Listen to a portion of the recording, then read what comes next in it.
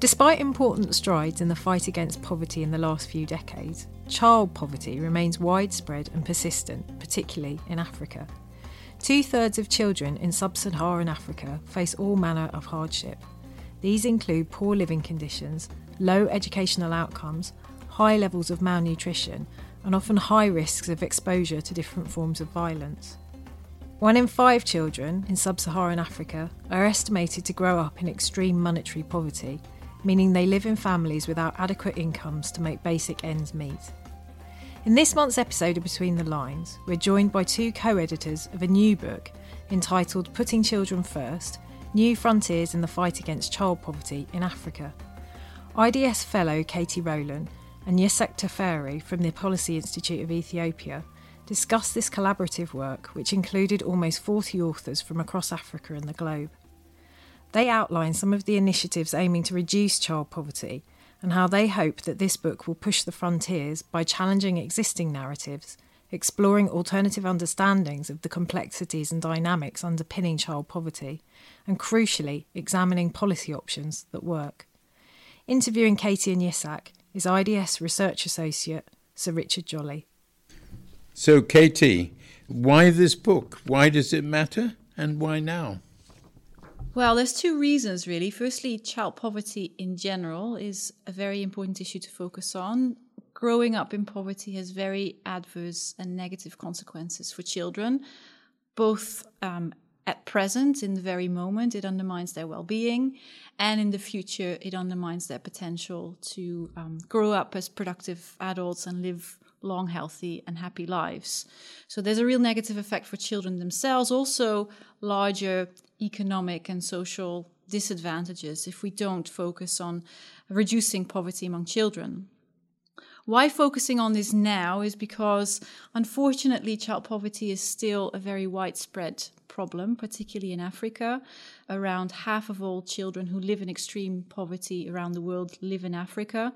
And so it's particularly important that we look at it in this continent. And I think the book says that the proportion of people in extreme poverty, children in extreme poverty, will be as high as 9 out of 10 in 2050, according to projections? It might be, yes. It also depends what measure you use to look at child poverty. So there is a little bit of a debate on that in the book as well in relation to monetary poverty versus multidimensional poverty. So do we look only at children living in income-poor households? Or do we also look at outcomes for children more directly, such as whether they go to school or not, or whether they can visit a health clinic or a health facility when they're sick? The numbers, looking at how many children live in poverty exactly, differ depending on what kind of indicators you use. Yisak, tell us a little bit about the research stories, people stories, experiences that are looked at in this book. Yeah, one lesson I just learned about the story of people is this is a focus on children in Africa and how diverse experience of children is depending on the context. As regard with the Ethiopian research, which is on longitudinal research we have been doing, that children start from the very beginning combining, generating income for themselves and investing in their development. That's a strong evidence that we are looking at instead of being the government taking a responsibility or families take responsibility. Children still doing both their developmental aspect and at the same time their daily subsistence. These are the stories that we are looking at now, which really manifestation of poverty for children in Africa.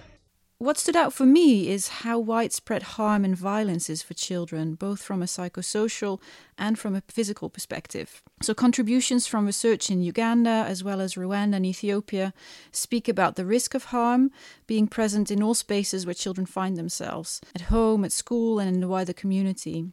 And so the reason that this stood out for me is because issues of harm or violence are not always part of discussions on child poverty. Certainly when we think about measurements. I think part of the reason is because it's difficult to measure and observe, and it might also be because children's lives might involve violence or harm even if they don't live in poverty. So there's stories about bullying at school because children have to go to school barefoot or in tatty clothes, which are clearly linked to lack of income. But there's also stories about being beaten or being humiliated by teachers and harmful practices such as female genital mutilation. And these might be more linked to social norms, for example, or traditional practices. So what was really important for me when I read these stories is that studies of child poverty or studies of child well-being need to take the component of harm and violence more seriously, even if it is difficult to observe or to make part of a measurement. I was impressed by the sections which emphasized the shame which some poor children felt and which hindered their later lives. And also the fact that for many, poverty was not a sort of uniform difficulty. There was more severe poverty, less severe poverty at different times. What other things did you discover about poverty? Well, two things stand out for me from reading the same contributions, obviously. One is that children are very able to express their own views about living in poverty, and that they're not necessarily what we think they are. What they find important might be very different from what we might consider important, such as in measures around child poverty that we develop. And so the aspect of shame, or rather living with dignity or receiving respect from peers, from their parents, from their teachers, is something that comes across really strongly. I think some of the contributions that draw more heavily on participatory research with children are really powerful in highlighting this, and also highlight some of the issues that you were just discussing around child work and how this plays a really double role. On the one hand, it can be really positive. It can give children skills. It gives them something to contribute to the family. And they feel appreciated. On the other hand, it might go at the expense of going to school. It might be harmful or exploitative. And so there's a need to find a balance there. But I think it really highlights that there's no simple solution or a simple picture of what it looks like, and therefore no simple solution to what we need to do to reduce all forms of child poverty. In the book, and indeed in your own research, what are some of the things that surprised you? About living in child poverty, about children living in child poverty. About children, yes.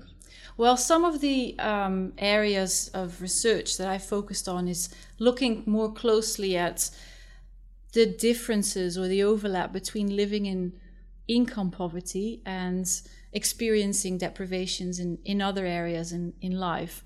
And a lot of the research now shows that these two are not necessarily the same. So you can live in a family that doesn't have that much income, but still do quite well.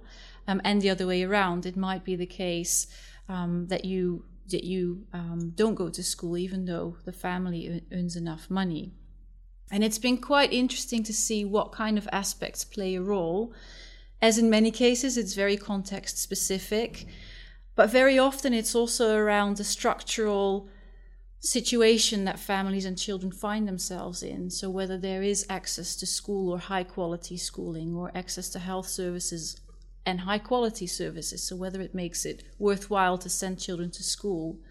And I think that's important to point out, because there's a risk in a lot of the research that looks at the difference between living in monetary poverty or so-called multidimensional poverty, that we focus very much on parents and families and whether they do or want the right thing for their children.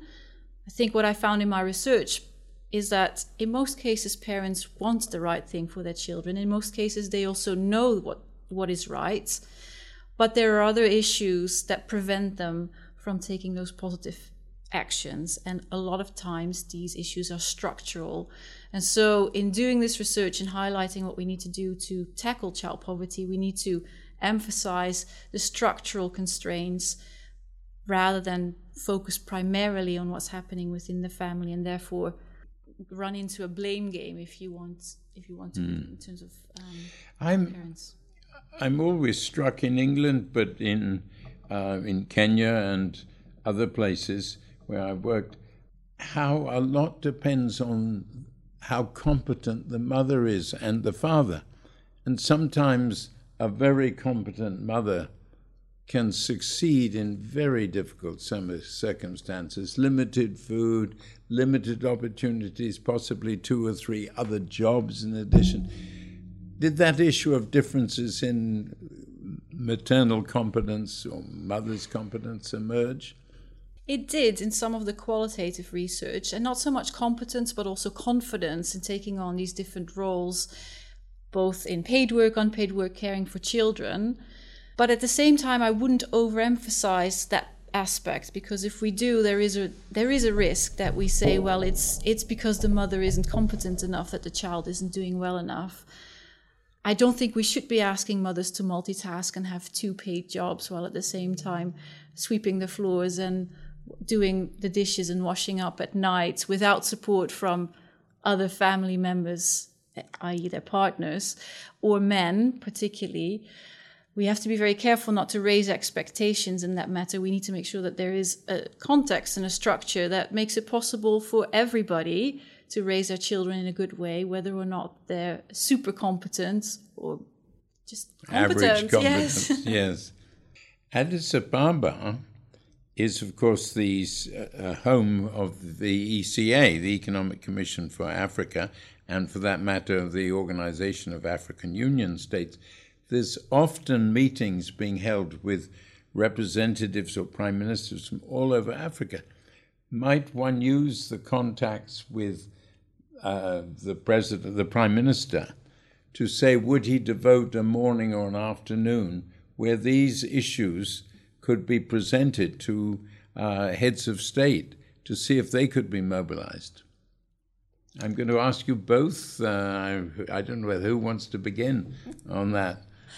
Well, I can begin by saying that this book comes out of a conference that we did 2 years ago at ECA in Addis Ababa. So location-wise, we were already there. We started there, and we had the Minister of Children and Women Affairs open the conference.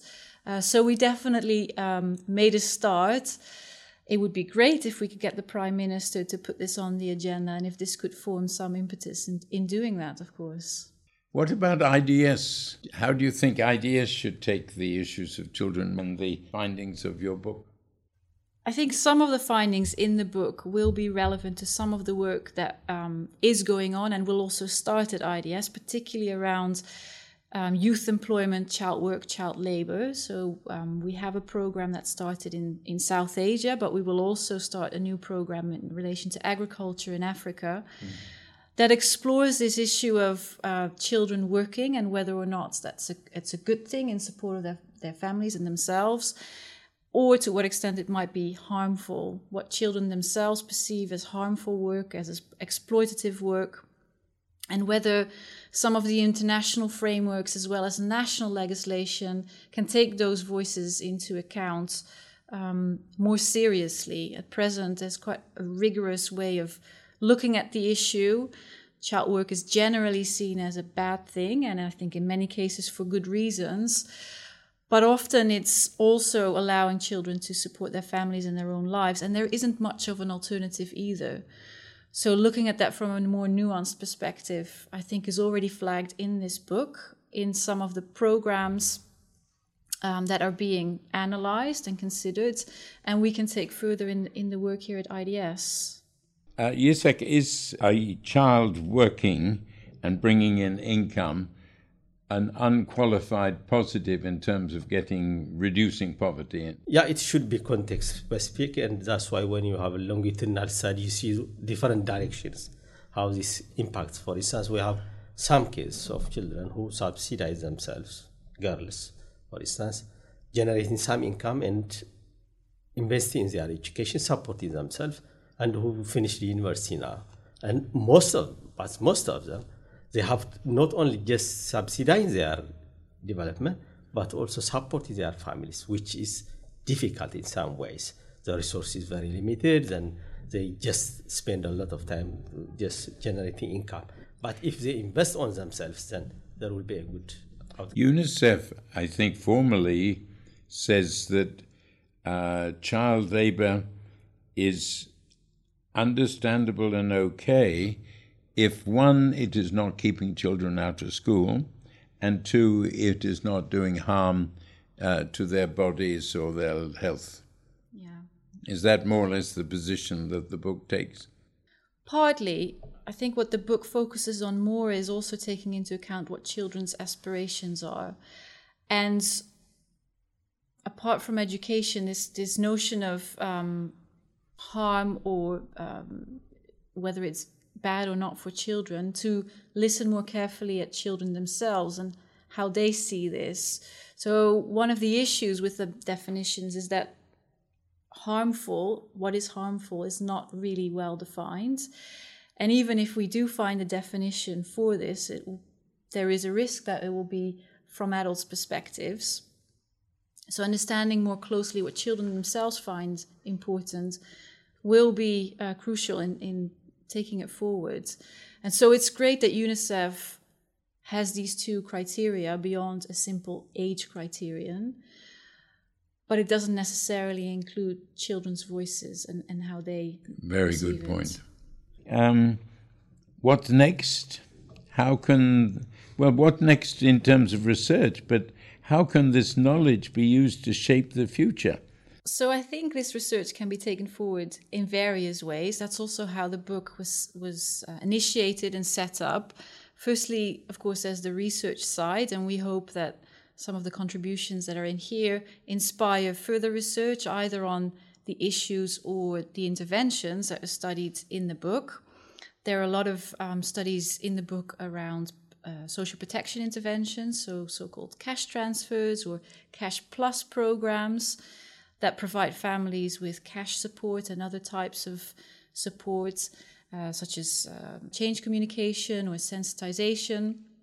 And there's a lot of learning around that at the moment, what the impact might be on nutrition outcomes for children or maybe early marriage. There are some contributions in the book. Already that work has been taken forward, and we hope that this builds the body of evidence around how those interventions help families, what works better, what doesn't work, because there's also important learning around that, and we often ignore it because we don't like to hear so much what doesn't work or doesn't work so well. So to build that body of evidence and take it forward, that's from a research side. From a policy side, we hope that this book also gives some more practical ideas of what might be done.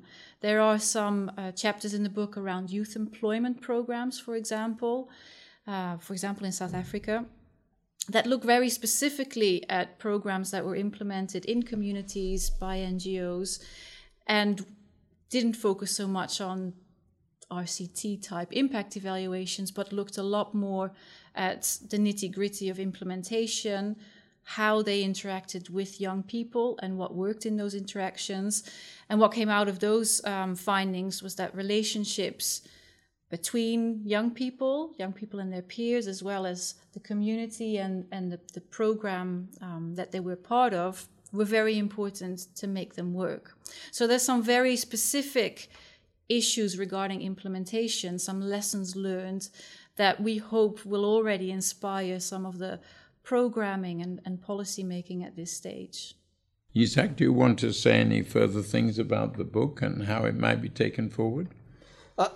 I think should be maybe of its kind. First time been having a lot of research from different directions of Africa. So the major challenge we have in Africa is understanding child poverty by itself. So the methodologies themselves and how to respond in terms of policy and intervention. So I would have about 3 directions of impact. The first one will be some input for some researchers to do more. Still, there are some research coming to us and asking. So that would be one area. Still continue to understand what child poverty is through the eyes and the experience of children themselves, which is very important. And the second one is, I think the policies have been done copying from the child right and other things, but not really from contextualized understanding of your area, for instance, child labor or other things, early marriage, a lot of things. So for policy people, I think they will create an appetite for more support of research and revising their policies.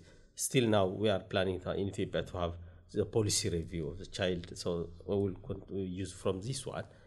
The implementers, the NGOs and the UN agencies, I think still they need strong evidence to have proper programming and implementation. So that I think a diverse use of the book is very evident here. Thank you. Any final words, Katie? Well, I would like to point out two things that we don't have in the book, which I think is important to focus on in any future efforts by anybody really working on child poverty and children. One is this issue around missing children, if you will. So a lot of the work in this book is based on mixed methods, quantitative data, qualitative data, but also data that is out there and is relatively easy to collect. So we have different groups of children that are being included and that we look at, but there's also groups of children that we don't have any perspective on. And unfortunately, there are groups of children that are often left out of consideration because it's difficult to find them and difficult to work with and do research with. So children with disabilities, although I think there the evidence is growing, but particularly children living outside of family care, in institutions, living on the streets, we have too little evidence, too little understanding of the situation of children, what their issues are, how we might help them, how they might help themselves. And also within this book, we have too little information to contribute to that conversation. So I think that's one area where we need to do a lot more, and that requires a lot of effort and also resources in terms of doing the research. And the other area that we don't really look into, and that's crucial for, unfortunately, I think, a growing group of children, is living in conflict situations and also being affected by migration. Now, for conflict situations, I think by and large we can say that has negative effects on children's lives. Different conflict situations might be different, and we need to understand how it affect children and also how they can be supported, both within short crises as well as more protracted crises. In the other case of children more migrating or being on the move, there might be positive and negative effects. I think we need to explore more. Children migrating themselves, either without their parents or with family maybe, or being left behind, which we see in many contexts as well. And there's positives and negatives there. Often, if they are left behind, their family members are somewhere else where they might earn an income that can support them through remittances. But there's the issue of maybe being left with family or non-relatives where they don't feel so safe or are at risk, for example. So these are two areas that we don't explore. We had limited space in this book, where I think more effort needs to be made. Well, good luck for the future work. I hope a future book and perhaps future activities in Ethiopia and many other places. Thank you very much, Yitzhak Teferi and Katie Rowland. Thank you very much. Thanks for listening. If you like this, then please subscribe and share. Follow us on Twitter at IDS_UK or visit ids.ac.uk.